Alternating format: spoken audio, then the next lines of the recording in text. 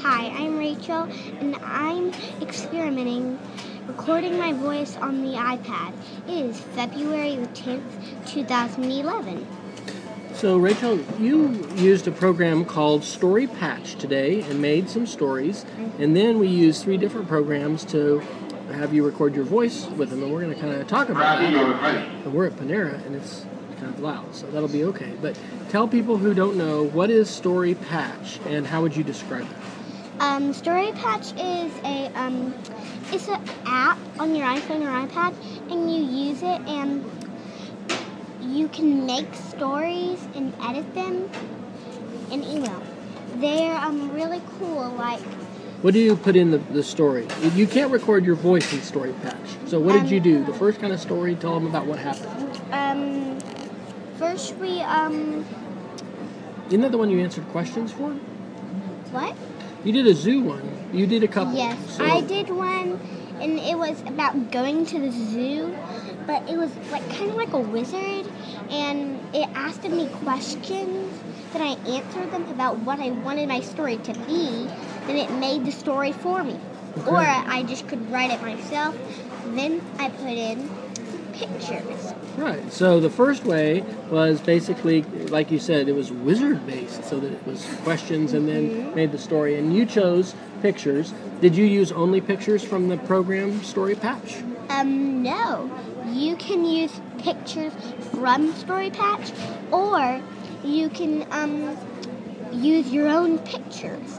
Like, you can find some you want. What did you do? Where did you find a picture that you used? We went onto the computer and we searched the zoo, and we got some of our zoo stuff. So I got a background that was really from the zoo. Yeah, we had saved it onto Flickr. Yes. You remember how you copied that picture so that you could use it in your story? No. Basically, we clicked and held our finger down on the big picture, and then we said save. Yeah. Then we used it. Right.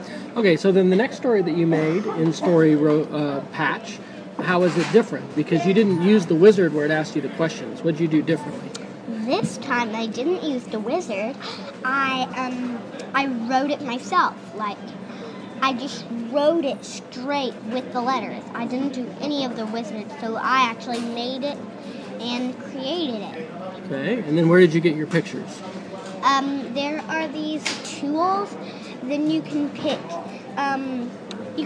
characters or backgrounds or stuff that you can do. It is just amazing. It's a really, really fun app. And it's a $5 app right now. It's what we paid for it, and it's on the iPad only, and it is called Story Patch. So after doing that, I thought it would be fun to record Rachel reading her story. And so what we had to do, Story Patch creates a PDF file, and it lets you email that file. And so we have created a free site on posterous.com, and Posterous is great because you can post any content to it with email. So what we did was Rachel, actually, you did all the emailing, didn't you? Yeah. Tell them what you did. First, I wanted to email it to Learning Signs, our family blog. Then, so I started typing it in. So when I typed in the L, it automatically went to Learning Signs. It had Learning Signs, so I clicked on that and it emailed it to Learning Signs. Did you change anything in the title or the description of the post that you did that first time, you remember? You can add a title to it too. Yeah, so you changed that a little bit to tell them what the title. What was your second story about?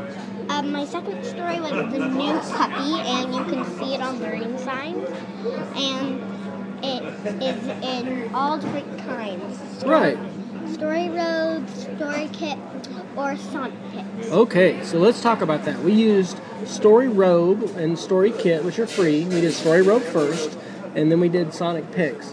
What do you think were some of the things that were the same or different about using those programs? Which one? I'll ask you that first.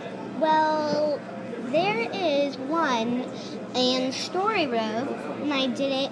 Then it cut off the top of my letters. Right, because So- both Story